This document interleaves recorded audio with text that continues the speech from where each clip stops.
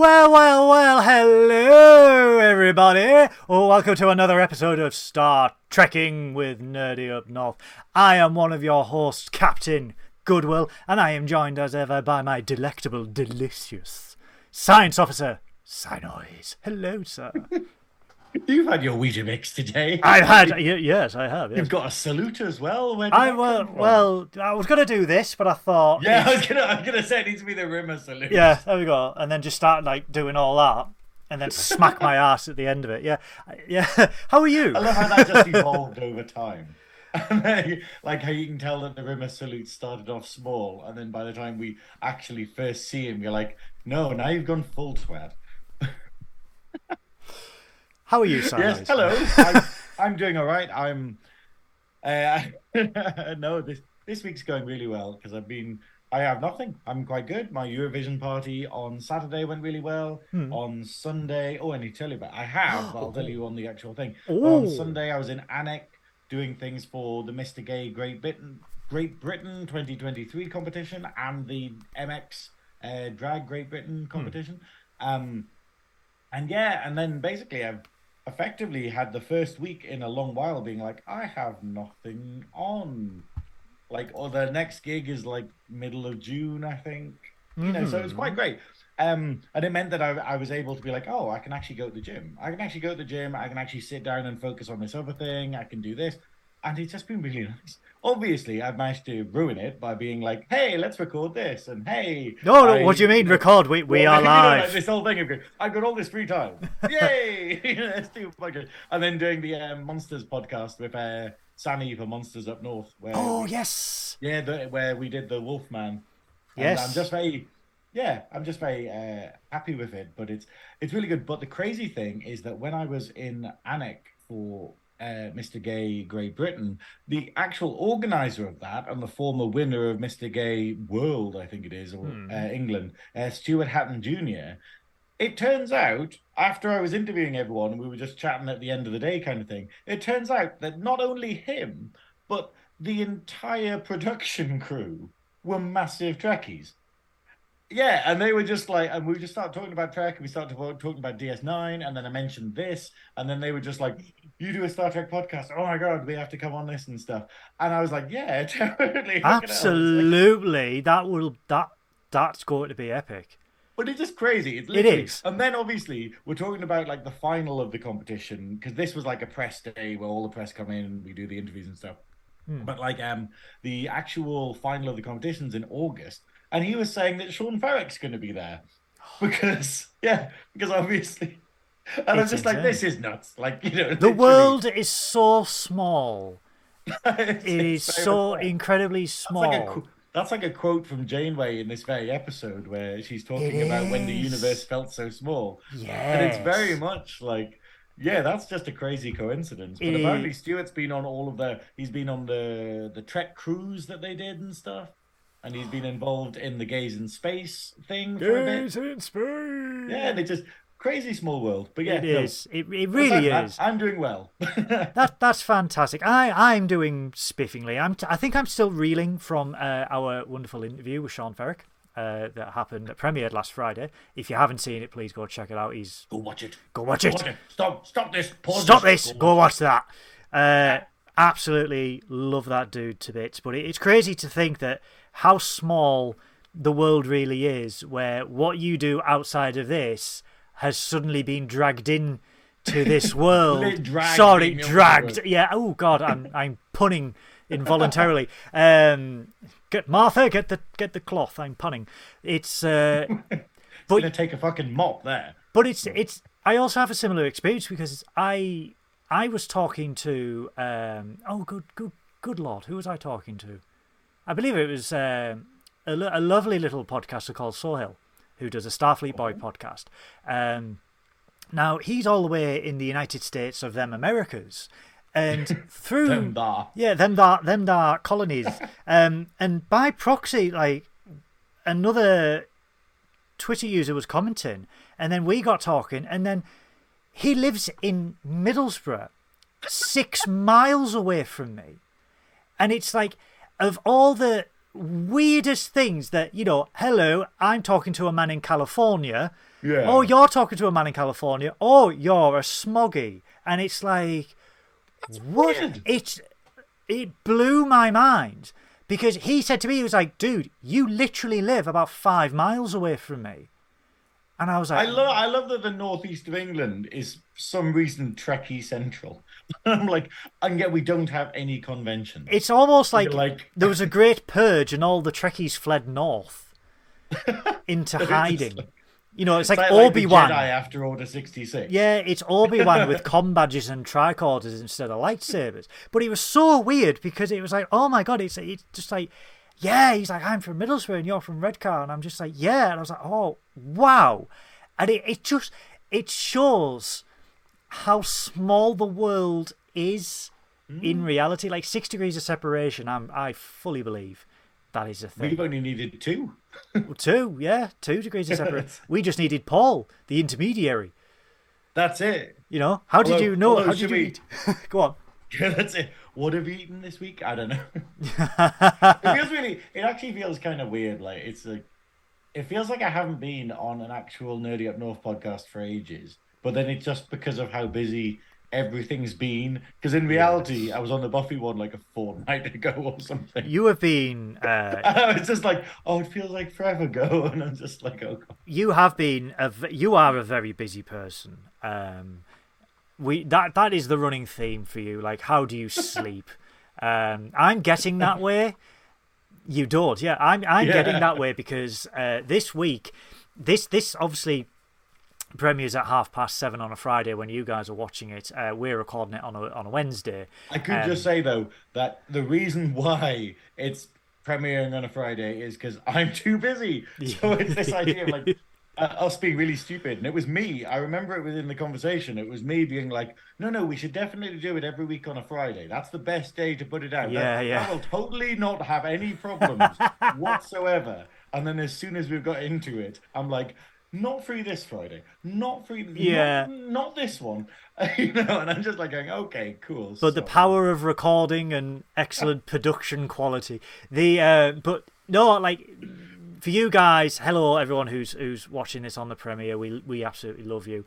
In real life, when you're watching this, I'm most likely on a drip in some sort of intensive care ward because I would have been up for about 24 hours because on the Spectrum Sanctorum channel, I am a guest on their series The Agony Booth, where I am going to be joining in on reviewing the season 1 episode Haven from the Next Generation with Loxana Troy. Is it the first Troy episode? Yes. Because I remember this might be really daft because I saw the thumbnail for it, you know, because the event appeared and I was like, oh, cool, interested, but I'm not going to be watching that live because it's 2 a.m. and I'll be in a forest. Thank you, Goodwill. You know, I will literally be in a forest at this point, so I will not be watching it. But I'm interested. He is the Slender Man. But it's the picture of like the thumbnail and the guy in it. I don't remember this episode at all. It's where they organise a wedding for Troy. Oh, and she wants to marry. Oh, and the 2 kids want to marry. Yeah. That's the one. But he's actually not in love with her. He's in love with someone else or something. Yep, correct, Armando. Yeah. But isn't sorry? Okay, I do remember it, but I just needed a prompt. But the guy in it though, is that the person who's in DS9 where he's like meant to be? Jadzia is meant to be training him. Yes, I believe it is. Okay, so. Cool. Because I looked at him and was like, that looks really similar to that guy. You know, and she's like trying to say, hey, you're not ready to be joined kind of thing, or so I will so I will be on Spectrum Sanctorum's video. I will put a link in the description below so you can go and watch that straight after this video as I order you because I am the captain. And then also on Sunday I am joining the podcast team to talk about Futurama. So I'm very much looking forward to that. But like I said, we'll do all the promos at the end of the video. We are here to discuss a certain episode that the dabble wheel of episodes doled out so long ago, because it was 2 weeks ago, and then Sean was like, I'm available, and I was like, haha, my pants! I hope no one was waiting for this. I hope no one was like, sitting on 10 hooks for it. Should we have a flashback for flashback? But I also love that we had an extra week to do it because of Sean coming on, and we Yeah. still watched it today. We still waited till the last. So it's fresh in minute our before we were watching memory. it. It's fresh in our memory. That's how you do. That's how you run things in TV and the internet. Shh. That's some insider. I'm tips ruining for the you. magic. You're ruining the magic. The BBC will find me. I like that we're an hour into this and we haven't even got to the episode. Oh no, it's only 11 minutes. It's fine. Is it only 11? Okay, that's Yes, all right. we talked for an hour beforehand because we were just like, Oh, hi. we're talking about everything. Yes, we do. But yeah, guys, so we are here to discuss Star Trek Voyager's Season 3, Episode 2, Episode 2, Series Flash... two. Series no, 3. what? Oh, God, it's gone wrong. We are here... We are here to discuss Star Trek Voyager Season 3, Episode 2, Flashback. This is Voyager's tribute to the 30th anniversary of Star Trek, all the way back in 1996. But the episode opens with the mess hall, and I just want to say how lucky we are with this. Like, how lucky we've been with the Dabo Wheel of Trek. oh God, yes, When I just watched it like a couple of hours ago and just being like, this is amazing. This is an amazing episode. And all of the ones that the Dabo Wheel has given us so far, praise the Dabo gods. praise thee to Lita. Yeah, praise be to the goddess Lita. Spin the wheel and win. Anyway, go on. Oh, no, imagine if it was Kai Wynn. You're like, what? No, Space Karen. I love that Sean called her Space Karen as well. Hello, my child. Anyway, go on. But yeah, anyway, but no, this is an absolutely phenomenal episode. Yes. And obviously, it's. I think this first scene, I'll let you do it. So actually, Well, I mean, the clue was in the opening of our very own episode where the lovely Adam Ashbridge has recorded an absolute banger of a cover of Star Trek Voyager. Everything for him is also in the description below as well, guys.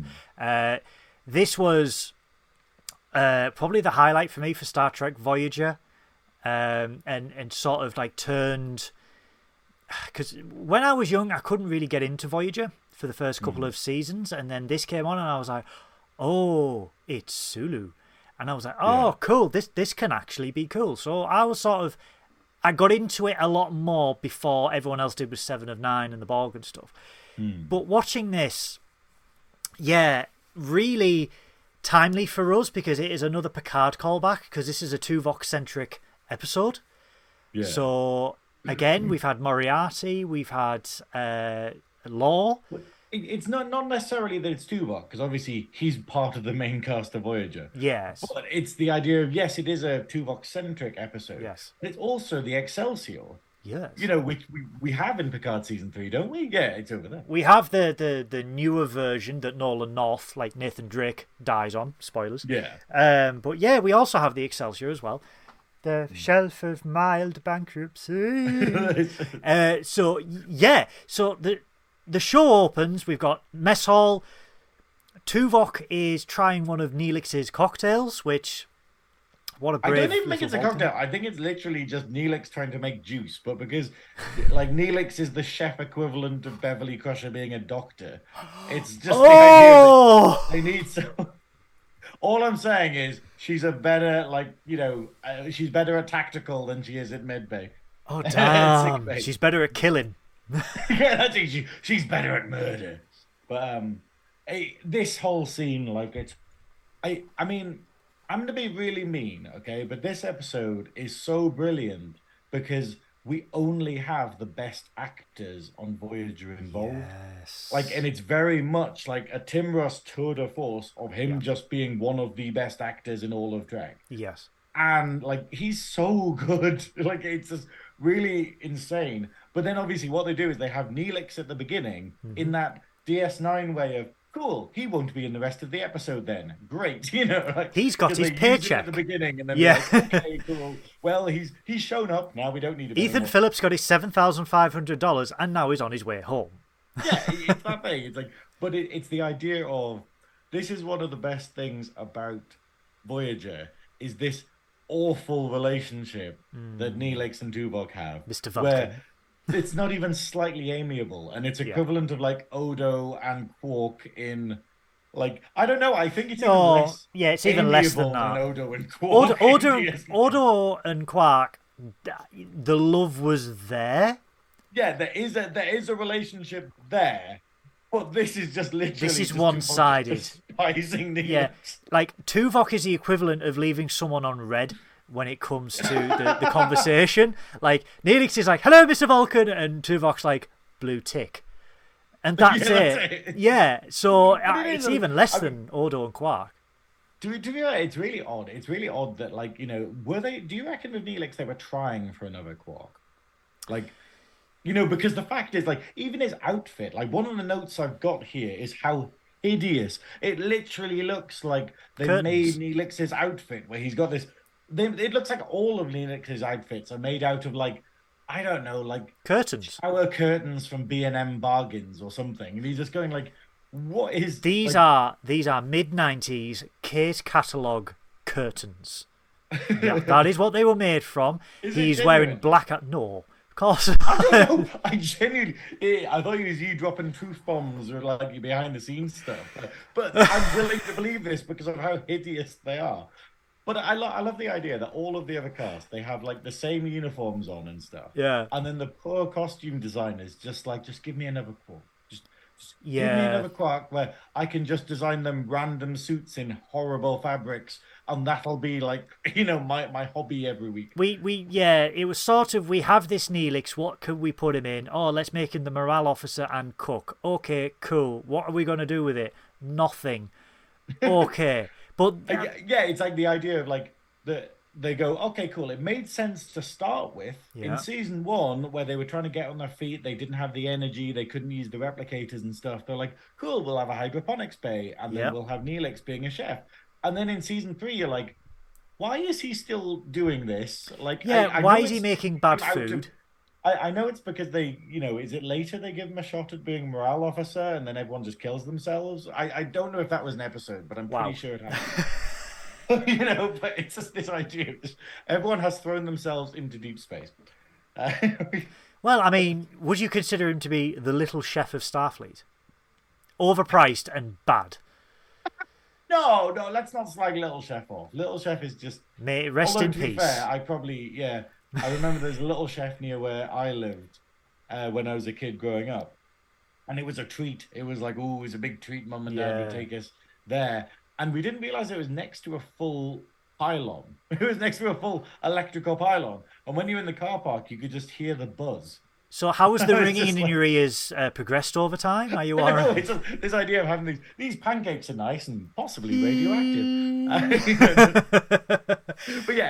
But yeah, so and still better than Neelix food. Yeah, so he's trying to make Tuvok's breakfast with the eggs. The hot plate. I'm just going to call it a hot plate. Yeah. Catches we fire. have the line, I would prefer not to hear the life history of my breakfast. Yes. From Tuvok, which is a fucking zinger. I absolutely love that. But then they both get called to the bridge. This is Stardate 50126.4, which is still canonical from Encounter at Farpoint. So we are doing well, because this would have been season 10. So it's 5-0, so it's absolutely fine. Voyager has detected a gaseous anomaly containing ceruleum, a highly combustible energy source, and they are investigating, which is good. So Janeway basically wants to use this because this is a good catalyst for warp plasma, for Ignite, for creating warp plasma. Basically. Well, according to B'Elanna and Tuvok, it's useful for everything. It is. It's. And Neelix like, I can cook my bloody oven with this, and it's like, yes, cool. It's the WD-40. Yeah, it's fine. It's the WD-40 of gaseous anomalies. So Janeway basically says, "Look, Neelix, we need to use your hydroponic store, your pantry, to store all this." But then in the background, we see This Tuvok. is like where you try and shove someone out, where you try and sort of just be like, oh, what a shame. Well, we don't like. Oh, your avocados. In Office Space or whatever, where they get the guy and they just slowly move him into the basement, and they just slowly take all of his stuff away. And it's because he's been fired. he hasn't taken any notice. He keeps turning up. And they're like, let's just move you into a corner and forget about you. And I'm just like, this is what Janeway's doing to Neelix. Yeah. Oh, we're gonna need that space. Oh no, you'll have to close your shitty little kitchen down. Oh, constructive dismissal in space. But yeah, I'm so nasty to Neelix. You really are. Wow. I think you're jealous. But no, seriously. I think it's the idea of, like, Ethan Phillips is really, really good. I met him. He's wonderful. Really annoys me, you know. Yeah. And Ethan does the best job anyone could possibly do with the character. But it just, like we were saying to Sean, I don't get how Neelix survived the cut and Kes didn't. You know, like... But she had a shelf life. Let's be honest. Kes had a shelf life. She had a shelf life of 4 years, but then obviously when they meet the psychic ones, they're just like, oh, we can actually extend that. And you're like, okay, well, that's like Doctor Who's only got 12 regenerations. Let's not go into the continuity of Doctor Who, shall we? Days without continuity error, back to zero. But yeah, so Daleks again.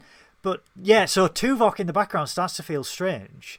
His hand starts to shake and he starts to feel dizzy and disorientated. So he gets relieved and he goes. The edibles have kicked it. The edibles have kicked it. Those eggs. Just like that's how he gets through Neelix. That was not dillweed. I genuinely, you know, it goes into why it actually happens, and I'm wondering if this is just because he's had to like keep calm around Neelix for so long. The shrooms have kicked in for like 3 years or something now, and he's just like. He's starting to snap. That's what it was. So yeah. So he goes to sickbay, ends up collapsing. I love this sequence though, where he's stumbling around the ship. He starts shaking. He gets in turbo lift, and he's like, and he starts having the hallucination of of him as a child trying to save a little girl from falling off a cliff. Yeah. And he doesn't know where it's from. But it's this whole scene of him stumbling around the ship and having these horrible like flashbacks. I just want to get this whole scene and then cut it with footage from Eurovision on Saturday. So it's literally just him stumbling around going, and he just cuts to sort of like the finish entry, and then it's like this. I could totally do that. No, you give me the footage, I will do that. You could put anything into this scene and just have Tuvok freaking out about it, like these horrendous memories that he's been through. Making note for real. So yeah, we see the girl, like he's trying to hold on to a girl who's on a precipice, and he can't hold on anymore, and this girl falls, and as she falls, he collapses on the deck of sickbay. And then in the next scene, we see that he's saying that he was holding on to a young girl and trying to prevent her from falling, but he couldn't help at all. But he has no memory of this. He has no recollection of this actually happening because the doctor says this is an emotional response to a repressed memory. But he's like, this never happened to me. I don't recall it. So the doctor tells Tuvok to return to duty, but will monitor your neural activity with a device. And obviously, like I was saying about the actors, the Doctor, Doctor is Robert he is Picardo. a tour de force. It's just his lines here are so good. Like where he's talking about Tuvok being like, oh, in human terms, what you've what you suffered is like an extreme panic attack. He's like, but I'm not human. He's like, no kidding.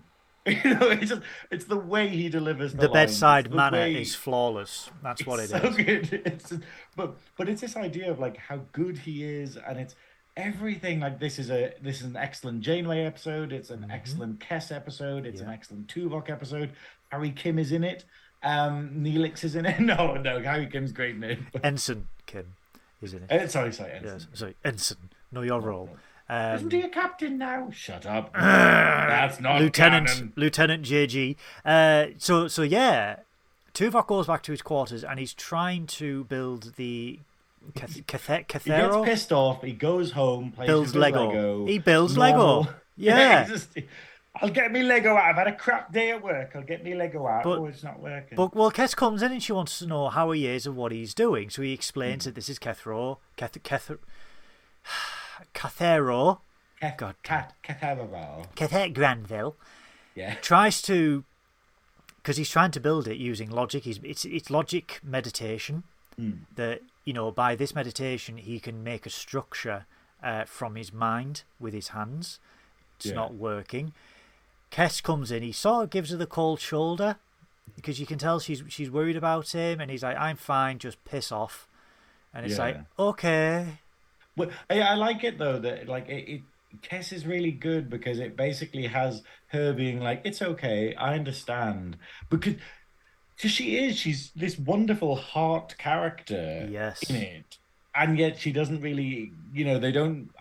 She's underused. Yes, very underused. I think the descent you could have taken Kes on is so good. Like you could have just had her starting off from this point of being a good character and a caring character, and then if you'd actually run the full gamut to her being a villain by season 7 or something, would have just been perfect. But the actress who played her also had she got tits out. She was on drugs. Yeah, who hasn't been? Yeah, right. I get my tits out all the time. Preach. I'll get them out now. Oh, mine are out now. You just can't see under the uniform. The that's how clothing works. Shh. But then we get the next scene the next day where it's Chakotay. There's a story of my people. Okay. And it's... Aren't you Southern American? Yeah, so it's... You're Canadian. But it's... So it's Chakotay and Tuvok. Chakotay's asking how he is. Says he's meditated for 14 hours. Again, very cold with Tuvok. Walking on the way to engineering. Meet Harry Kim in engineering, who Ensign says... Ensign Kim, sorry. Yeah. Basic Kim. Who basically says that there's nothing coming from the nebula that could affect Tuvok or Voyager or anything. It's a standard Class 17 nebula, nothing unsurprising about it, so we don't understand what's going on. Tuvok then says, "Oh, well, best we do a sweep for cloaked Klingon ships." And then B'Elanna's like, "Oh, well, they're on the other side of the galaxy." And then Tuvok starts tripping balls again because he's had Neelix's eggs. So he starts tripping balls again, collapses on the deck of engineering, back to sickbay. And then the Doctor thinks that they are dealing with a repressed memory because in Vulcans, a repressed memory can actually cause brain damage because of the amount of emotional suppression that Vulcans go through, that this can have an effect on their physiology. So what they need... Which is crazy because this is what we have. Like the wonderful thing throughout Voyager is that we get to learn so much about Vulcans. Yes. In terms of just going, how detrimental the Vulcan conditioning is. Like, the whole thing of going, hey, suppress all of your emotions and it'll make you a better person. And then all it seems to do is ruin them. Where you have stuff like the Ponfar being insane. You have stuff like, I've forgotten the episode, but it's the one where Tuvok literally loses his mind. Endgame. Is it Endgame where he loses his mind? Where he's got the syndrome because he's been too far. Yeah. He was separated too long from his family. Because the neurological disorder he had meant that he couldn't mind meld with a relation or someone of his family to eliminate it. So it set him down the path of senility. Like he was senile by the end of it. That's not the one I meant. But I mean, because we get a lot of stuff about Vulcans and the fact of this conditioning that they believe helps them.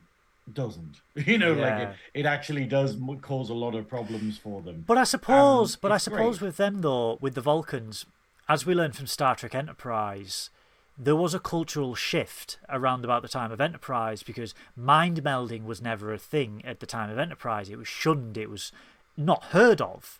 So that's is that series 1 where they have that great episode about where T'Pol is violated by the mind meld, but then it's so shunned and frowned upon. But then in season 4 they realise that it can be used for beneficial purposes, that it could it could retrieve a chakra, like as we saw in Search for Spock. We've got not chakra, it's Katra.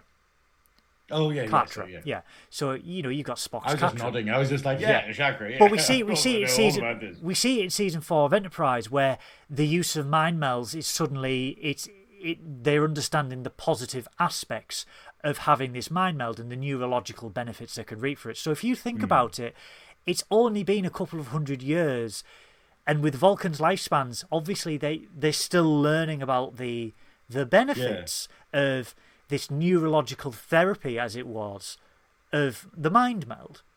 Yeah. So we do get and I find it, subtracting Enterprise from it, you learn a lot about Vulcan culture and physiology from just one Vulcan halfway across the galaxy away from other Vulcans, which I think is absolutely, you learn more about the Pon Farr, you learn more about what we learn in this episode, and obviously throughout. With this being a Tuvok episode, it's the idea of we've just got to give credit to the people who define their races in Trek. And with Vulcans, you literally have, you have, you have Spock, you have Tuvok, and you have T'Pol. Yeah. They are basically, what defines Vulcans. The same way that Armin Shimmerman makes Ferengi. Like he's the definitive Ferengi. Dukat makes Cardassians. It's like the idea of this wonderful thing. Kai Wynn makes a definitive bitch. Does she represent Bajorans? She represents the bitch. Batch. Yeah. She's such a batch. Some of the scenes with Kai Wynn where like she walks away with a sass and it's like, someone's a bitch, and it's not Cisco and it's not Odo. And it's like, yeah. I do love though what's the episode where Kira literally just it's one of, I think it's season 7, it's right at the end, and it literally has like where Kai Wynn realizes that she's like been dealing with the Parraves. Yeah. And spoilers. And well, I haven't watched it. It was 20 fucking years ago. Great. 25 years old, guys. It's been on Netflix for about 7 now. But I think it's past the 2-week rule. Yeah. Just a little bit. Yeah. But no, that idea of just like where Kira just kind of goes like, there's loads of opportunities where Kira just kind of goes like, yeah, you're a monster. Like you do not get what you're meant to be doing. Yeah. And then obviously where she's like, oh, you finally know how to help. You can give up being Kai. And Kai was like, no, hang on. That's not what I meant, Yeah, exactly. And, going back to Voyager, Tuvok, if you ask for a definitive portrayal of a Vulcan, most Trekkies will say Tuvok. Yeah. Because yes, you get great exposition with Spock all the way through, and we are still getting it with Strange New Worlds, which is fine. But we get it with Spock, but not for long. Yeah. We only have like less than 40 episodes of the original series, and then the movies pretty much, and the animated series that exists. And the Kelvin verse and Strange New Worlds. No. But yeah, so a tangent. Going back to the scene, so they basically say that the mind literally lobotomizes itself if they are not able to bring this subconscious memory to the consciousness, so that the emotions can be dealt with, and that the whole traumatic memory can be addressed. It only has to be done with someone who is family. However, Tuvok's in the Delta Quadrant. His missus is probably sat watching Loose Women in Vulcan, 70,000 light years away. I haven't seen my husband for 3 years. Colleen Nolan is still going on. Yeah, Colleen Nolan's still there. A hairnet on. He's got a hair in curlers. Bloody Denise is still there. Tim Healy, what an absolute... All right, Denise. But it's... Yeah, so Janeway is asked to perform a mind meld to help bring this subconscious memory to bear. Now, I love this, though. She gets picked because she is the closest to Tuvok out of the whole crew, so it does make sense. But this continues the Star Trek, tradition of let's put very important people in unnecessary danger. Have you done a Will Catherine? Catherine? Where they just go this thing, okay, she's the captain of the ship. Let's put her into a dangerous mind meld. That'll be fun. It's the same way as in other things where they're just like, oh, yeah, it's just sort of... it's just like Chief O'Brien. Let's just get him to pilot the ship, pilot the shuttle pod on a really dangerous mission. Anyone could do it, but no, it needs to be him. And you're like, what? The greatest Starfleet officer who ever lived. Let's just send Riker off to a random planet somewhere. Well, Riker's been kidnapped. There's two of Riker. It's fine. There's two of them. There's a backup Riker. There is a backup. Yes, there is a. Oh God, poor women of the Alpha Quadrant. There was a backup Riker. I've had both. Yeah. Well, Okay. So they do the mind meld, trying to find this memory of when Tuvok was a boy, but oh my, they end up on the Excelsior and we see Sulu! It's so good when you hear the first line and he's just like... And he emerges out of the smoke as well, just for the added fantabulousness of it all. I'm so annoyed, though, that shot doesn't linger. Like, can you imagine, that shot, because it does the whole thing where the fog goes, he's standing like that, and then it, fades to black for, American adverts or whatever. It should have lingered for longer, and then had him be like, oh my. It would have been so good. That must have happened on set. It must have been Oh God! He should have done it. He should have done it in the next scene with the tea, where he's like, "Yeah, oh my," and that's where it came from. What is it? Good tea, nice house. But good tea, nice house. Beheadings are on a Wednesday. So yeah, we see Sulu on the Excelsior Bridge. Clearly, this is not the memory that they wanted. A lot of turtlenecks. That shows you it was the person. Monster Maroons. The Monster Maroons were out in force for this episode. God damn it. So clearly this is not the memory that they wanted. We see Commander Rand from the original series. See, I was gonna, because I was like, I don't remember who she is. And I was like, but I know I should. And I was like, I'll wait till we're actually on the podcast, and then Goodwill will tell me who it is. So this is a bit of backstory. So this is Yeoman Rand from the original series, Series 1 of Star Trek. Now, she was going to be portrayed as the love interest of Captain Kirk. Yeoman is basically... not an ensign. It's sort of like it's old styley version of cadet in training. Right, yeah. Like Wesley Crusher was a cadet in training. He had a field commission as a cadet. A yeoman is basically someone who is on board, who is essentially the tea maker for everyone. Right, they gain enough credit for them to go into Starfleet Academy and go into training. Oh God, I've just realised who it is. Yeah, the first episode when they get captured by the big heads. Yeah. No. Is it? That's the cage. That's the cage you're thinking of. Oh yes. No, she Yeoman Rand turned up with Kirk. She was only in a few episodes because sadly there was. She's the one with the psychic kid though, isn't she? Yes. Yeah, she's the one that he's perving on, and he teleports her away and stuff. Yeah, no, cool. So I just didn't know her name. so Rand was in a few episodes, and then she sort of just disappeared, and it was because unfortunately there was really sad. But again, this is how seedy certain things were in the 60s. There was an element of harassment, shall we say, to keep it PC, to keep it TOS. TOS. There was an element of harassment behind the scenes, and the actress left the show. She was invited back for the movies. She came back in the motion picture because Gene wanted her back. This was sort of because she had there was a grand plan for Yeoman Rand, and they couldn't fulfill it. So to bring her back, they sort of honoured that character. So she came back, and then she was in a few of the movies. So she was in Star Trek 3, she was in Star Trek 4, and then obviously she was on the Excelsior. And then in this episode, they gave her a full rank as Commander Rand. Yeah. So it was a great redemption for this character to be in this episode. So a bit of exposition from Tuvok, where he's like until later, and then they just steal her clothes. But well, spoilers, yes, of course, yes.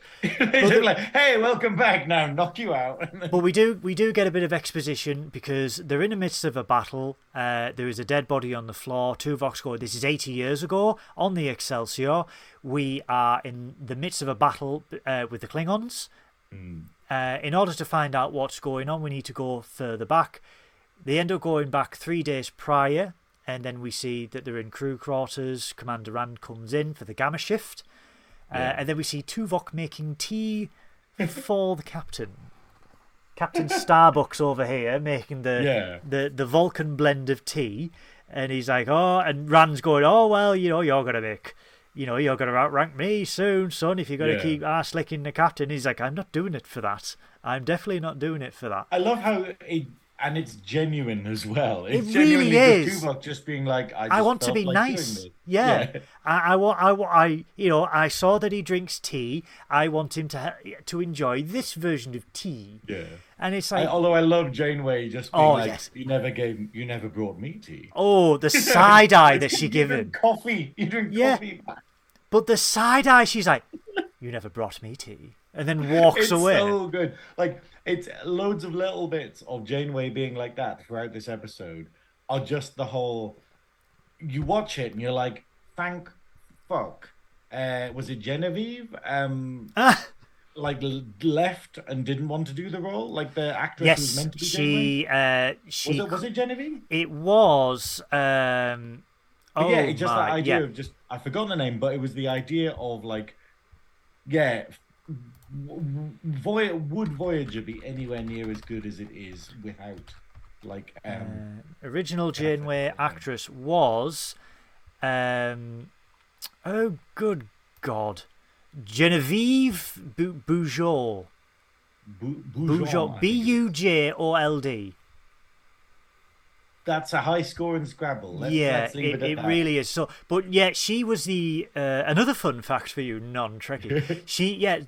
We had an original Janeway who was she was an award-winning actress as well at the time. She was an amazing actress, but that doesn't mean she's necessarily brilliant in the role. She bagged the role of Janeway, but lasted 3 days on set. They'd done all the costume fittings and everything like that, recorded loads of scenes. She lasted 3 days. She broke down in the trailer.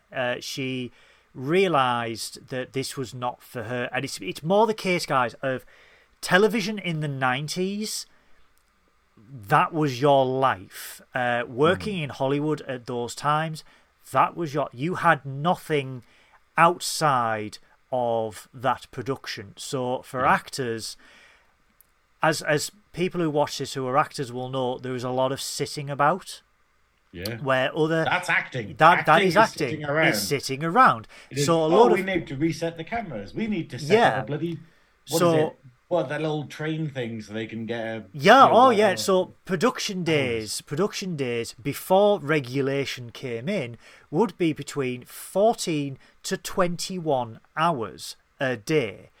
And Genevieve had obviously been in movies where this is different and everything is everything is a little bit better, but she quickly realised after a few days, I cannot do this for 26 episodes for 7 years, because Paramount at the time, the contracts were 7 years. Next Generation... Yes, they didn't think it would go past the first season, but the goal was 7 years. DS9, 7 years. Voyager, 7 years. Yeah. So their contracts were basically, you signed a contract before you auditioned to say, if you get the role, you are doing this for 7 years, 26 episodes, salary negotiable afterwards, blah, blah, blah. And we've seen how difficult it is to get out of that contract. With what happened with Terry Farrell. Yeah. So she pulled out. Kate Mulgrew, who was arguably the original choice, was brought in. Yeah, it depends who you speak to. Some wanted Kate Mulgrew, some wanted Genevieve. Yeah. It's arguable. It's debatable. So Kate Mulgrew came in, and obviously they had to reshoot certain scenes, but as you see on screen, if you look at the Genevieve Janeway and Mulgrew's Janeway for Mulgrew is a better fit with everyone. Yeah, like Genevieve tends to be colder. Like in the scenes, she tends to be, and it's a thing of when it's like, I think there's a scene between her and Tuvok or something. Yeah. And I remember just being like, this is literally like two walls talking to each other. It's very cold and very Vulcan. and Janeway, like, what is it? The Janeway we got, she is cold, but not. There's so much She nuance to warms the over coldness. time, though, whereas I think Genevieve was. It's the fact that she's strict. She's like like Janeway is literally the strict headmistress, but who does have a heart of gold under it. But she's Yeah. got a job to do, and that's exactly what the character is meant to be. Like, and that's how Kate Mulgrew plays her, and it's so. Sorry, It's I'm no, having a no, fangasm about no. Janeway. Tangents are what we are known for, and tangents are what we are going to provide. So yeah, so it's a little bit of a Trek fact for you there if you didn't really know there was an Sorry, original. I No, derailed everything don't again. be Sorry, sorry. guys. Don't be sorry. But yeah, so they go back to 3 days. Tuvok's on the bridge, and we see the Excelsior Cup, which everyone who was a hardcore fan wanted this teacup. And he goes, "Oh, that's an excellent blend. I'll have to promote you." And he's like, "I didn't do this for promotion." He's like, "You have to take a joke." And he's like, "Well, yeah." But then, he makes a little reference to Spock, and he's like, I know Vulcans can can tolerate a sense of humour. Yeah. So we go back to the science station where Tuvok is, and Jamer goes, "Well, I didn't know you were on the Excelsior." And he's like, "Yeah, I thought your first post was the Wyoming." And he's like, "Needless to say, I had 2 careers." And it's like, "Oh, Yeah. okay." And he's like, it's weird that doesn't show up, because I'm wondering if it does later on.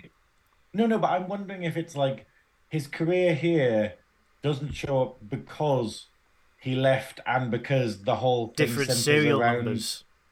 Is it? Yeah, so obviously, I mean, that's been the fansplanation that obviously if you resign your I commission... assumed it was just because he was there serving during this thing where something happened It that would be officially classified. didn't happen. Yeah. They were like, oh, and he left during that. Therefore, in order to have him leaving during that period, let's just get rid of his whole record. The explanation would be that because he left for 50 years... Obviously, things change in half a century, so he would have had a new serial number, new career, and he would have had to, let's be honest, they would have had to relearn everything, because if you look between 2291, when this happens, and 2341, a fuckload happened. Jean-Luc is born and then becomes a captain in that period. So it's like, yeah, a lot would have happened. That is a lot of context. That's actually... It is, isn't it? Yeah, but yeah, you had two enterprises in that 50 years. So a lot would have, you could sort of appreciate, shit would have happened. So you would have had to... I mean, I go away for 2 weeks and I need to know how to do my job again. So 50 years, I wouldn't know my login. Would you? Yeah, no, it's a good point. Like. Oh, Tuvok 1. Oh, shit, what's my password? So yeah, I could sort of get that, but so we get Tuvok explaining that this is before Praxis exploded and the Klingon moon. A lot of undiscovered country references because spoilers, guys. This is the undiscovered country subplot. We then get a lot of intercut scenes between the undiscovered countries opening and re-recorded scenes, which are slightly different. There's a shockwave. It absolutely pelts the Excelsior. The beautiful China teacup gets destroyed, which everyone cried about, and the floor gets stained, which I cried about because I needed to mop it. The carpets. The decking, man. Everyone's flying about. I'm sat with a mop. The Excelsior gets hit by a shockwave. They go, what the hell happened? Turn the ship into the wave. They come out. And they go, the shockwave emanated from Praxis, which is a Klingon moon, a major source of resources for the Klingon Empire. Instead of seeing the rest of the opening, we get more exposition from Tuvok, where it's like, yeah, we got hit by this shockwave because the Klingon moon exploded. It literally broke in half due to overmining. So we offered assistance to the Klingons, and the Klingons were like, nah. Fuck off. Internal matter. So they just they went on their merry way. Except Sulu throughout wants to, because it accelerates forward in this scene, doesn't it? Because it then goes to the part where the Chancellor of the High Council has been assassinated by presumably Kirk and McCoy. They are arrested for the murder, and then Sulu wants to mount a rescue, and Tuvok straps on a pair of cojones at 29 years old and goes, "Ow, Sulu lad." I think it's great though, because like Tuvok is kind of in the right here in regards to, but it's the fact of Tuvok is the Starfleet from the future, and that's obviously exactly what Janeway points out later, where it's the fact of like where it is more about rules and regulations, and just being like, we shouldn't put an entire crew's worth of people in danger just for the sake of it. And he is right in the capacity of they save themselves anyway. Spoilers if you haven't seen the film. Spoiler, like, you know, but it's this idea of like, it's the, it's. I do like it, and I do like, you know, I like that. I like that Rand sort of like goes, "Oh, I'm so sorry about this," you know, like, "Oh, I'm so ashamed," and whatnot. And Sulu goes, "No, it's fine. Like, you are totally right, but you're also totally wrong." You know, it's that, and it's that whole thing of going, this is when the rules don't meet the reality. Yeah, and it's sort of Sulu educating him that take your nose out of the book, because this is what actually happens in real life. You know, like with any job, you get what you get on paper, and then it's like, okay, this is how you actually do it. And Sulu was sort of doing that to Tuvok. He's like, I know you're young, I know this is your first tour of duty. This is what we do out here in space.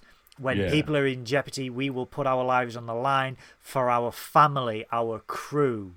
And it's sort of like, but then you have to answer, does anyone else in the Excelsior feel the same way? Like, but this is the thing. It's like, it's that whole, we get it a lot. Like, we get a lot in stuff where whenever people talk about military, they always, you know, there's always a lot of criticism of where you don't get your own freedom, you don't get your actual choice. And it's the idea of when you go onto a starship, you have to just follow the orders of the captain. Yeah. And if your captain is horrendously wrong, like we see in the TNG episode with one of my favorite actors, but it's the one where they find the Pegasus.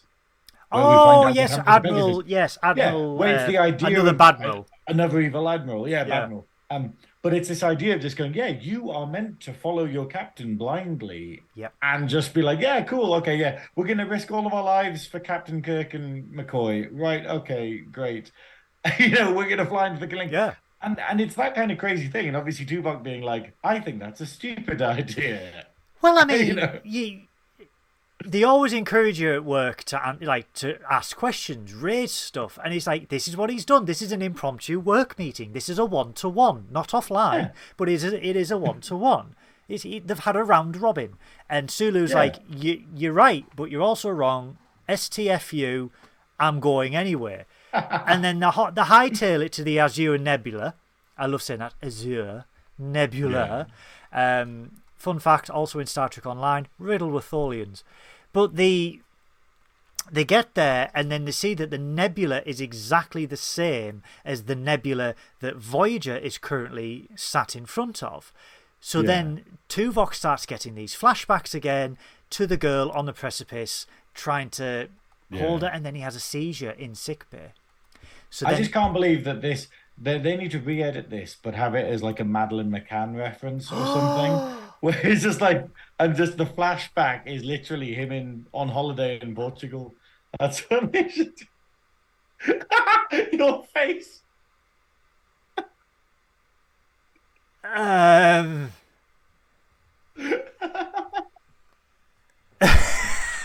Look, I'm just saying that's how it happened, and Tuvok was there.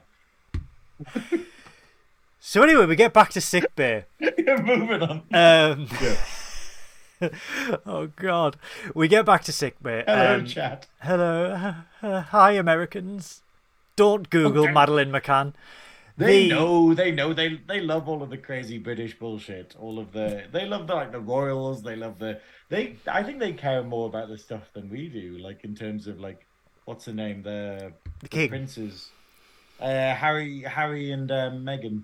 Oh, I don't know. They but care anyway, more about them than we do. But anyway, we get back to sickbay. The doctor can see that Tuvok's pathways are continuing to degrade, so they need to do something, otherwise the brain damage will be irreversible.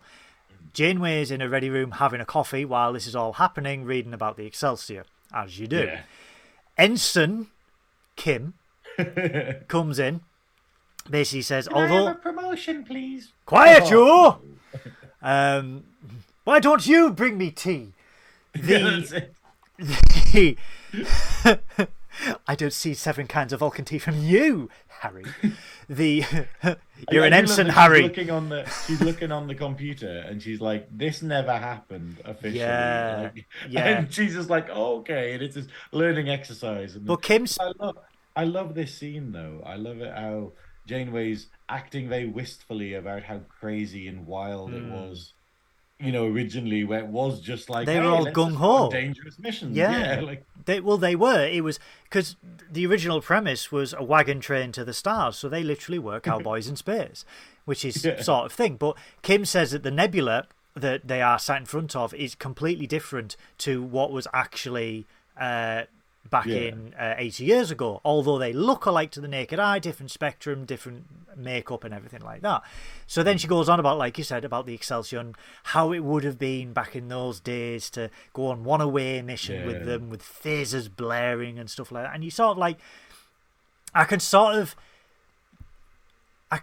understand that, because if you look, our generation looks at back at the day, back in the days of the 70s and 80s and how the rules were different and maverick cops and stuff like that. And and you can sort of see, look at the rules that we have now. Oh, there's no body cam. Oh, there's no OSHA. There's no this, there's no that. And it's like, health and safety gone mad. Safety regulations, there's no sort of, and it's this idea, and obviously, but then again, a lot of people probably died back then. They did. All the bunk beds went flying, but they go back to sickbay, and Tuvok again explains that the Excelsior at the time was ambushed by Klingons in the Azure Nebula, and they were forced to abandon their rescue of Kirk and McCoy. I mean, I love this scene, the bunkmates one, with Tuvok, because that's further on. Yeah, this is just after it, isn't it? No, this is slightly before, because they go back to the meld, and then they go back to the bunk scene with Dimitri. Yeah, which is what you were going to say. So please discuss. No, it's not interesting. No, but it's the idea of the bunkmate scene with Dimitri, and just like seeing Tuvok just be a dickhead, just a. A young dickhead, and it's this crazy thing, and we're used to Tuvok being so wise, and in this, he has an element of logic, but it's that whole difference between intelligence, logic, and wisdom, and that they're like different things, but it's the idea of his bunkmate and whatnot, and it does look like they're sleeping in their uniforms, and then I realized I was going to raise this with you. Pajamas. I was going to raise this with you. Why? Because they literally were sleeping in their uniforms. Now, are they off duty or on call? I think what it was is basically they've done a long shift and they're just falling asleep in what they're wearing. That's not a comfortable thing to sleep in. It's not, but it's this idea, like we're saying about actors, they've probably been on a 20-hour shift because a moon exploded. But it's this idea of so I assumed that, but then there's someone in the background who seems to be wearing red pants. I'm not sure if it's maybe a woman. I couldn't make it out. I wonder if it was a woman, but it did look like it wasn't the normal uniform. Like it had red up here, and red there. Anyway, but it's a great scene though, and then obviously we have like the backstory. We get this amazing scene from Tuvok and Janeway afterwards, after Dimitri's gone to sleep and Tuvok's just explaining. But also realizing how xenophobic Tuvok was a shocker for me. Yeah, and I think it's great, though, showing that these characters that we believe to be so clever start off. He literally is just like, I hate humans. Well, not that, but, he's basically like, oh, can't believe humans are so illogical and so stupid and so wild and stuff. And, and then obviously going on to explain that, that was tempered by the fact that he left Starfleet. And then he got the Ponfar, and then he met his wife. And then by having kids, he realized how important Starfleet was. Yeah, because he had something to lose. Yeah, and then he wanted to expand his knowledge of the galaxy as well. So he sort of had like a premonition, like not a premonition, a realization that what he was when he was younger is not who he wanted to be. Yeah. So and then it was his parents press ganged him into Starfleet, and then obviously he didn't agree with it then, but then he's actually like, that is what I wanted to do. I just didn't like being pushed into it. I also sense a bit of nepotism because obviously his father's on another starship on the Yorktown, so it's like, right, okay, so maybe there is that bit of nepotism where he's pulled some strings, got him on the Excelsior and stuff like that, and you can I don't know. I think it's maybe the O'Brien Keiko effect, which is what I'm thinking, which is basically he's like, oh, I'm married with kids now. Suddenly, I want to be on the other side of the galaxy. Just... Oh, you're going to Bajor for 4 months. Yeah. Oh, no. Oh, what a shame. I'll just have to play Warhammer with me doctor. Yeah, we love Warhammer. But yeah, it was. I do think it was a great scene with a bit of a good bit of Keiko mention. I know, yeah. A great bit of backstory for Tuvok as well to flesh him out within Voyager. But then it is rudely interrupted by Sulu saying, "All hands on deck. Klingons are here." And then we see... And who do we get? Kang! The third cameo of the day. Kang from the original series. Now with ridges. It's he's ridged for your viewing pleasure. It's... oh my. Oh, God damn it. I keep saying oh my. Wait, it's a perfect episode to do it. Yeah. I think it's the only Voyager episode we get to. But, I mean, did you know, because of this episode... Again, a tangent, but I need to say this. Did you know... This episode was the call for a spin-off with Hikaru Sulu, Star Trek Excelsior. So he wanted... why am I forgetting Sulu's real name? George Takei. George Takei. I am so sorry. I am tired. George Takei. Takei, sorry. Yeah. Okay. He championed an Excelsior spin-off because of this. Because they sort of fleshed out the crew a little bit in this. We had Rand, we had Dimitri. Yeah. So it was... Well, we didn't have Dimitri for very long. Or did we? And I'll get to that later on. This was the first call for a spin-off by the fans. Sort of and now like we Star get them Trek every Legacy. episode. If season 3 of Picard's anything to go by. 50,000 people have signed that one for Legacy now. That petition. That's amazing. It's the biggest petition for a Star Trek show ever done. But yeah, so this was a spin-off was talked about quietly. Over this time period. Obviously nothing ever material, but we get to see Kang with all his ridges, who I love how Sulu... I love Kang so much. I love Kang, but I love how Sulu talks to him. Because this is the thing, a bit of tea for everyone is the fact of I hadn't watched the original series properly until we started doing this podcast. And then I was like, oh, okay, time to do that research in case it ever kind of comes up. And it will, because it's all in the Dabo wheel. Yeah. But it's the idea of my only knowledge of Kang was this episode. He's in the films, isn't he? Nope. No, he's not. Nope. Yeah. This episode and his appearances in DS9, where he's like one of Jadzia as well, Curzon Dax's like mates. Yep. And he's actually a very fun character. Yeah. He's a very different character in DS9, and it's a very interesting progression that this character has, but it's just nuts seeing him here. He's like the Klingon Jeffrey Combs, basically. But it's really good because we get this great to and from between Kang and Sulu, where Sulu's just like, oh, we've had issues with our navigational sensors. Sorry, we'll be on our way. And it's like, but then you get this very cold, very Star Trek of the 90s, where it's like, we will escort you. Oh, we'll be fine. I insist. Oh, well, I think that's a tremendous idea. And it's like the little cold... You're like, I know what you're going to do. You know what I'm going to do. Let's just get it over with, shall we? And I love it. And this is the perfect thing. You can see why they wanted a series of this. Because Kang Kang and Sulu bounce off each other really well. It'd be Takei, amazing to have Kang as a recurring villain. Takei would have been.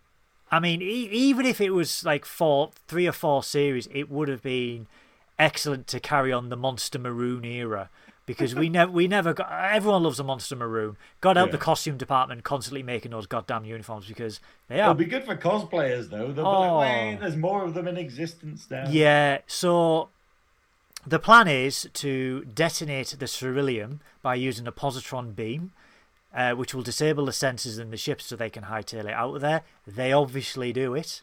So Kang is disabled, and that is the last we see of Kang until DS9.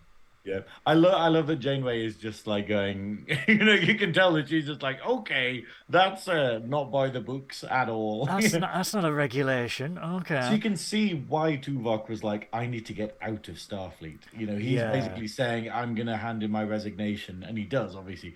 But it's the idea of just being like, yeah, I'm trying to do it by the books, and this is not by the books at all. Yeah. And then after we see the ship being disabled, we go back quickly to sickbay, where we can see that the mind meld is starting to deteriorate. And then Tuvok again flashbacks to the girl on the cliff. Yeah. And then the next scene, obviously Tuvok's mind's deteriorating. They go back to the start of the memories again, because Janeway is discovered. Yeah, it's so surreal, this whole thing. So basically, like, Tuvok's, because it is all Tuvok's memory, but then basically Janeway gets brought into it, and Sulu notices her and just goes like, "Who are you?" And then they're like, "Okay, let's just hard reset this. Let's just ignore Sulu as well." By the way, very rude of Janeway and Tuvok to just be like.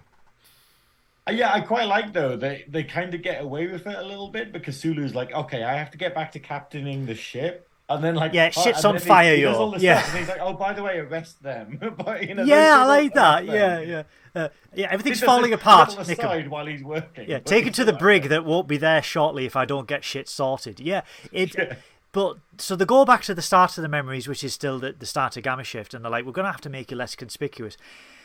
And they just straight up knock out Rand and nick all of her kegs. Thanks for coming back, Rand. Yeah. Happy 30th anniversary. I'll just have those pants, please, if that's all right. I do like though that. What is it? Yeah, like Janeway's just like sort of. I don't know why we had to do this. Couldn't we have just asked him? And he's just like, it's gonna. He just points out how awkward the conversation would be. Could I just have your clothes? You never ask a woman for her clothes. And it's like, how do you know? How do you know you never asked for clothes? I do love maybe in original series she would have no, Captain, no. Acquiesced. Yeah. So the so the Doctor tries to program a stimulator to try and terminate the meld, to try and get them both out, because there is a risk that Janeway can also be brain damaged from this as well.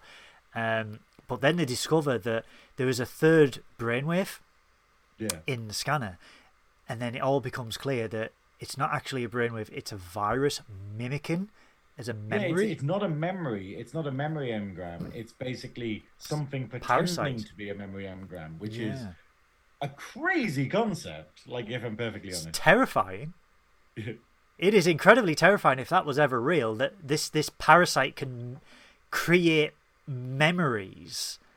Yeah. To hide not itself. Memories. Not memories, if Kelly. If you're watching, they created extra memories. Yes, if you're watching, Kelly, not memories. Calm down.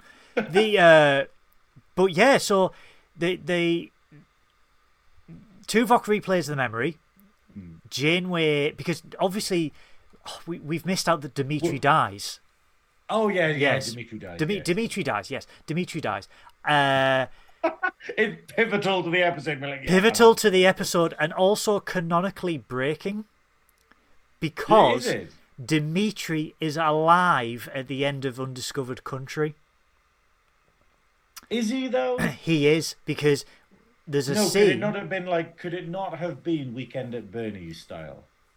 I mean, there's no sunglasses on him, and he's not held up by string. Are there two people on either side of him holding him up?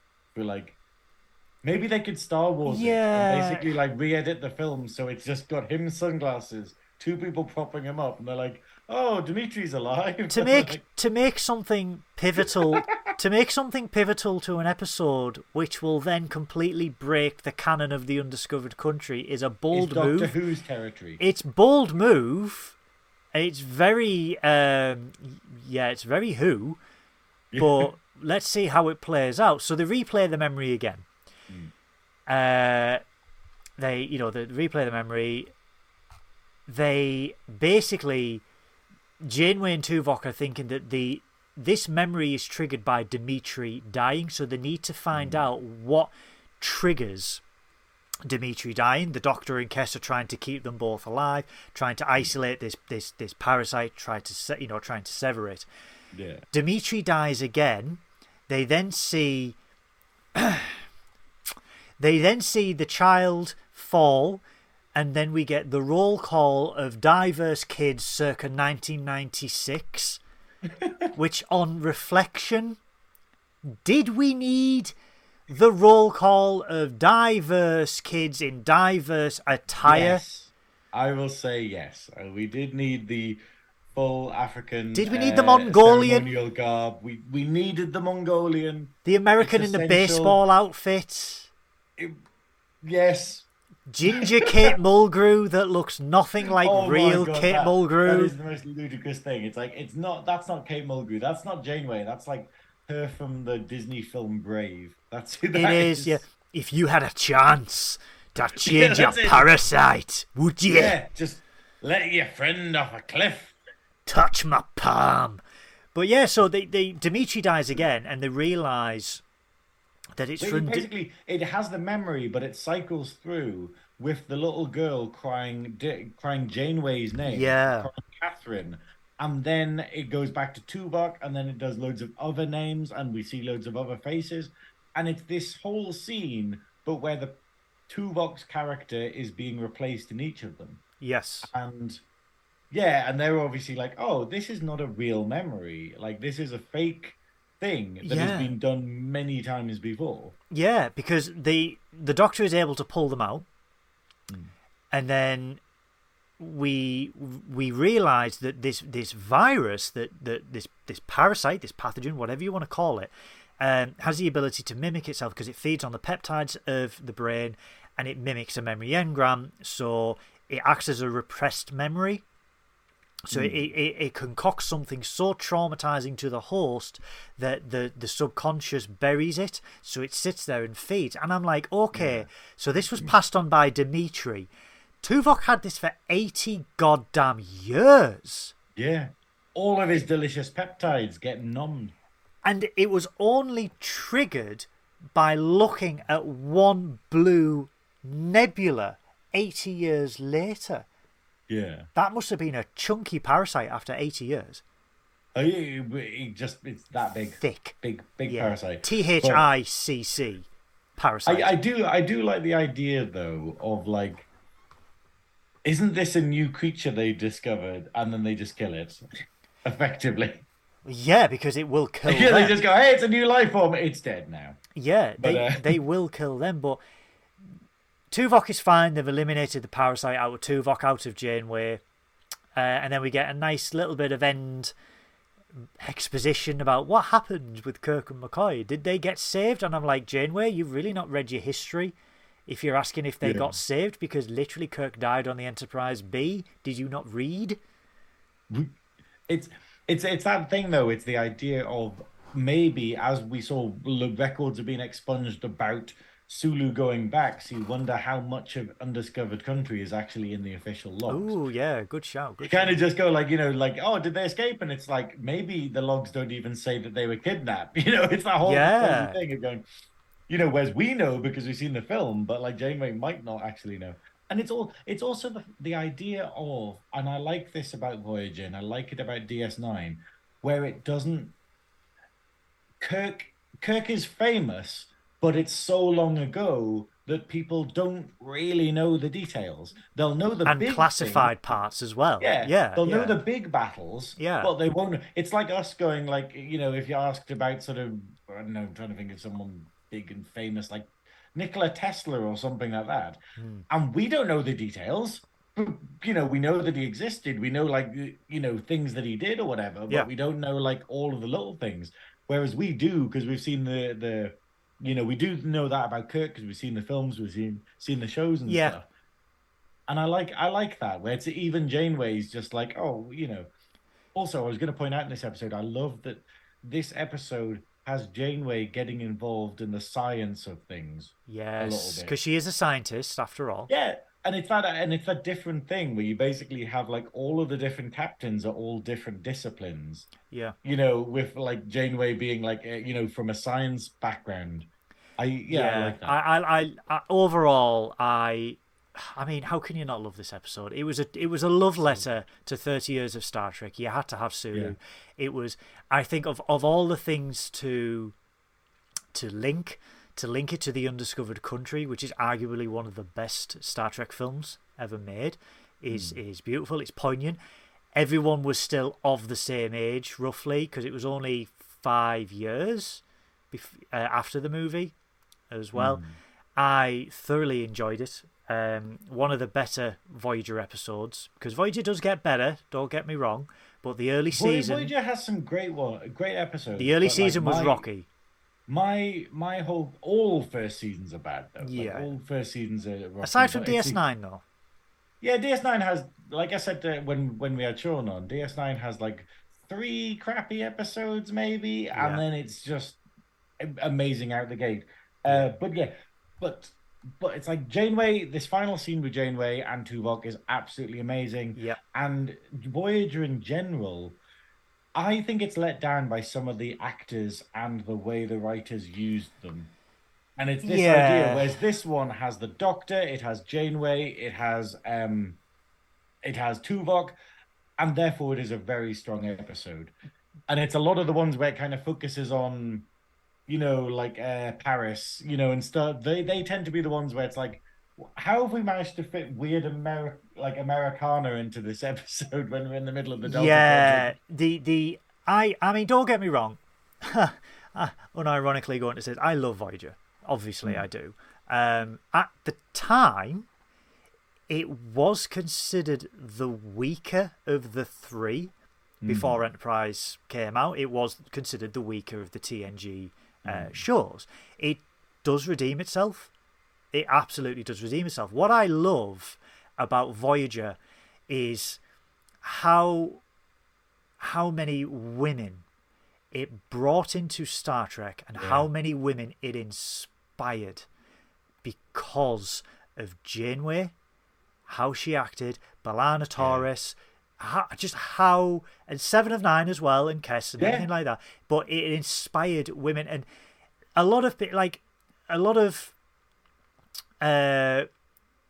women who I'm friends with who like Star Trek, a lot of them say, "Yeah, that's good. It's not Voyager."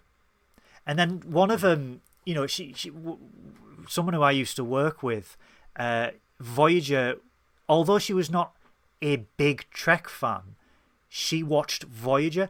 She didn't watch anything else, but she watched Voyager, and she said it was my comfort show, like yours is with Deep Space Nine. Yeah.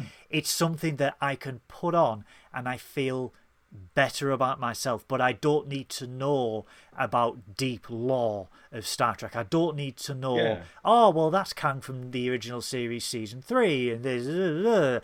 They can just watch it because it's inspiring for them, it's empowering for them, and I think the lasting legacy of Voyager is that, because it was the 90s, yes, we were progressive, however, we weren't that progressive. So this was very inspiring to have a show more or less aimed at women. Yeah, I don't know if I agree with it, but I think it's the idea when we say a show directed at women, I imagine it in a more patronizing way. Yeah, but it had a more female focus. Yeah, that's it. I think it's just the idea of they just went like, hey, why can't we have the women doing everything? You know, like the women being sort of, because DS9 does have it. Like Kira. You know, that's it. Whereas TNG is slightly further back with it. Yeah. Where it's just going, you're the Doctor, but you're still, But like a mum kind of, and But I remember my mother, and when we were watching Voyager, she was like, "Oh, do you not like? Do you not like this?"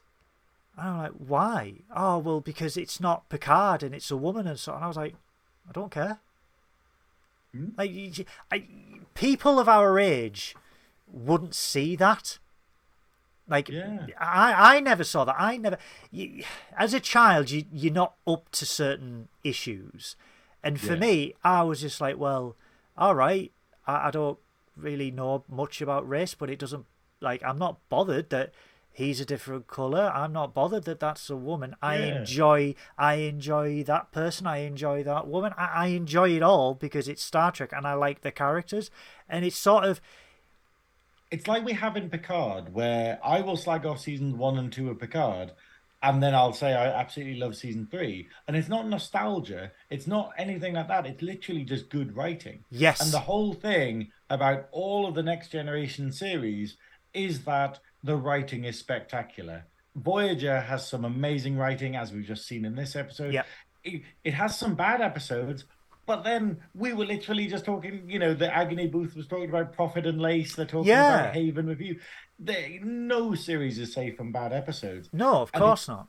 It's the fact of, like, but it doesn't matter about sex or color or anything in Star Trek. That's the joy of Star Trek. That is literally the joy message. of Star Trek is going, oh, like, if they did do stereotypes where they went like, oh, I'm a woman, therefore all I care about is women things and things like that. And that's exactly what Janeway isn't. Janeway is like that, and that's why when she gets the holosuite, she's kind of like, oh, let's have, like, let's go to Fairhaven and stuff. Yeah, let's go to Fairhaven, let's do Wuthering Heights, and I'll just be, like, swept off my feet by a handsome man and stuff. But it's the fact of showing that a woman is so much more than that. 100%. That she is able to be like, yeah, cool, but my job is this, and to do this, I will do this, and I think that's the nuance, because I think a lot of people in the 90s, and even now, don't know how to write women. They don't know how to write gay characters. They don't know how to write, like, racial characters, and you're just going like, this is I don't know. I think that's why women love this, because, like, Kirky, who we had on a couple of weeks ago, absolutely loved Voyager. I think it's their favorite. Mm-hmm. They will have told me many times, but I'm useless. And then Baron LeVay, who we will get on at some point. Yeah. How about if we roll another Voyager episode? That's when we'll ask them on the Dabo wheel. Yeah. Because fingers crossed. Because Voyager is their gateway drug, I think. Well, let's just hold on, because I think I am getting an incoming transmission. Incoming transmission. Oh, look at that! The double wheel, it actually works, and you can see it. Look at that down there. It's absolutely it's so beautiful. Beautiful. Absolutely beautiful, darling. What are we hoping for this week? I mean, obviously, Code of Honor. Stop. Just stop. Stop it, Ron. Stop it, Ron. Stop. Oh, God. Right. What are we hoping for? What are we hoping for? I told you what I'm hoping for. No, seriously. That's not canon. What are we hoping for? It is canon. Oh, yeah. No! Leave one of the only 14 episodes. I do want a DS9. I do want a DS9 episode. Yes. You know what would be nuts? If we got the DS9 episode... What's a good one? I tell you what. Think of it this way. Think of it... The Wire. If we got The Wire of DS9. Because then we can talk about Andrew Robinson. Of our favourite characters. Yes. Okay. What is relevant to Picard? Because this goddamn wheel here is pulling everything from Picard. Changelings. Yeah. Something to do with a Great Link. Season 3, Episode 1. I think DS9. I'd say it should probably be the double parter where in DS9 where basically Enobran Tain and the Romulans try to destroy the Founder's whole homeworld. Because that is referenced in Picard. It is the main focus of why Vadic is a rebel. Yeah. I think that would be a crucial episode if we were Shall I begin the It's roll. cool as well. So let's see what happens. Okay, I'm going to roll it, guys. So here we go. It's spinning, it's spinning, it's spinning, it's spinning, it's spinning.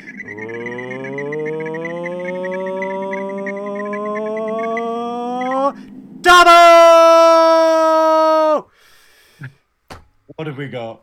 Well, we will be reviewing Synoiz, Star Trek The Next Generation, Future Imperfect. Whoa, okay. Okely dokely, Future Imperfect. I'm going to have a little brief synopsis of this. Hold on. Future Imperfect. I literally think I just watched this a couple of weeks ago when when we were watching the previous episodes. Yeah. And I just went, I'll just keep watching a little bit. I'll just cycle through, and I was just like, yeah, I'm pretty sure I watched this one. TNG. I need to remind it. Guys, I know I'm a huge Star Trek fan, but there are 880 episodes of Star Trek. I am not Sean Ferrick levels of Oracle. I love you, Sean. I absolutely adore you. I love when he was talking about his dad, and his dad's just like, calm down. Just calm down. Future Imperfect. I still need to message Sean, actually. I haven't reached out to him at all since the podcast. So the synopsis is, after an aborted mission to an uninhabited planet, Riker awakens in the future with no memory of the past 16 years. Ooh. Yeah, it's a good one. But I think this breaks the cycle. I don't think this ties into Picard season 3 at all. Romulans.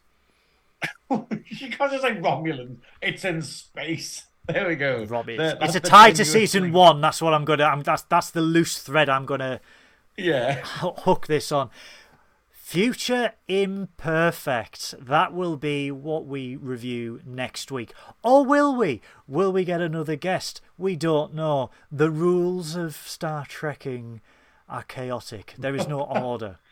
But it will be live next week because I've made sure that I have nothing on the Friday. No, it won't because I've got plans. I'm only joking. Okay, I was gonna say, I was like, no, it's so close. I'm only joking. No, it will be live next week. We might have a guest on. We never know because we like to play fast and loose with the guests. But fast and loose is my sex life. That's how I describe it. Fast and So that is Star Trekking with Nerdy Up North, ladies and gentlemen. We have reviewed season 3, episode 2. Synoiz has completely lost all structure. How long have we been going? I've totally ruined this. It's only 1 hour and 28 minutes. We're fine. We're fine. It felt like we're not done longer. yet. We're not done yet. What? We are not done yet. I'll get me executes out. Okay. Synoiz. I'm gonna do my back triple. My egg brethren. My back triple. Jaffabat. So, right. Let's get this out of the way because there is a ton of stuff happening with me, Synoiz, Nerdy Up North. Like we said at the beginning of the video, you will be watching this on a Friday night. You will be having your nice Chianti or Chateau Picard if you enjoy mild, dry wine. Sunday, Nerdy Or if he gave it free for Christmas. Yes, but I'm not a wine expert. This Sunday, Nerdy Up North will be discussing all things Futurama. I will be their lovely guest, and I will also be joined by Nerdy Jesus himself, Jake. Nerdy Jesus, who talks like this? Oh, he talks like this. Oh, hello. Oh, hello. Absolutely. My name is Jake, and this is how I speak. Until he gets slightly looser pants, that's how he will always talk.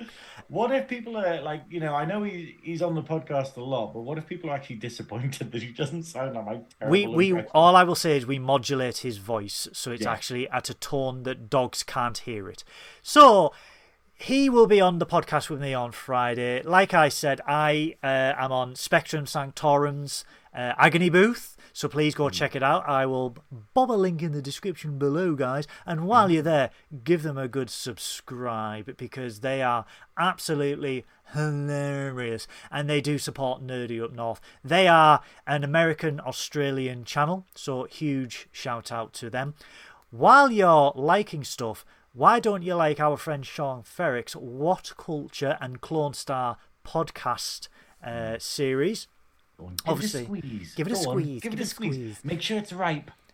Trek Culture is the go-to for all Trek videos. It is the go-to for all the ups and downs of all the episodes. So when you've finished watching our review of Strange New Worlds, you go straight over and you watch theirs, because you should do ours first. Mm-hmm. You will do ours. You will do ours first. Yeah. Oh, come over there. And it'll be like... 1 month... 1 month to go to season 2 of Strange New Worlds, everyone. That's 4 more episodes of this until we change the format again. With a lower 4 decks... more spins of the Dabbo wheel. With a lower decks crossover. Free Jumja stick. Yes, Jumja sticks. I want a Jumja stick. It looks delicious, thick, girthy and tasty. Also my sex life. But Okay. So we've also got that going on. I am also on Twitch. Synoiz is also on Twitch. The links are in the description. I'm going to be streaming later, hopefully. Yeah, you can. But not today, because obviously it's Friday. You can watch the stream back, of course. You could actually. Yes, you could. So you can follow Synoiz on Twitch. We also have the Girl Podcast. We have The Velvet Snatch. Oh, hello. I'm the Velvet Snatch. I just say that so many times. Did like 20 interviews on Sunday, and literally the amount of times I had to do the whole spiel. Yeah. And I kept messing it up, and I was like, let's start again. Have you got anything else planned? On Tuesday, I think it's Tuesday that we air the Monsters. Yes. I will be Monday. on Monsters Up North. Monday. Is it? Yes. Oh, yes.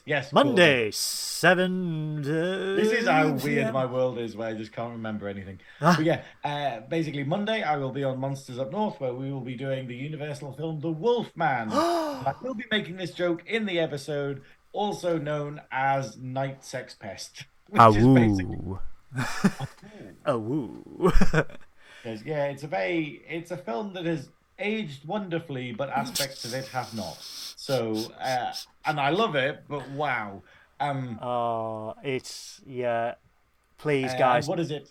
Hilariously, I'm going to be on the Off the Shelf podcast with Joe. No way! Yeah, but the only time I can do it is like middle of June, I think. Oh, I'm definitely going to plug that. I am really looking forward to that, because I'm really looking forward to you meeting lovely Rick.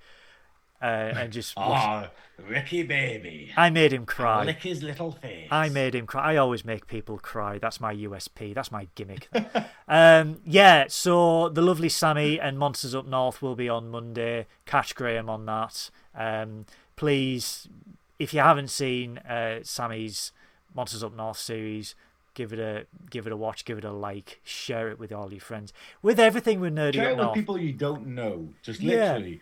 Put it onto a USB stick, sellotape that to a brick, throw it at someone in the street. When they recover, they're going to be like, "Oh, I'll watch this." People don't work. I'll just put it in the pocket.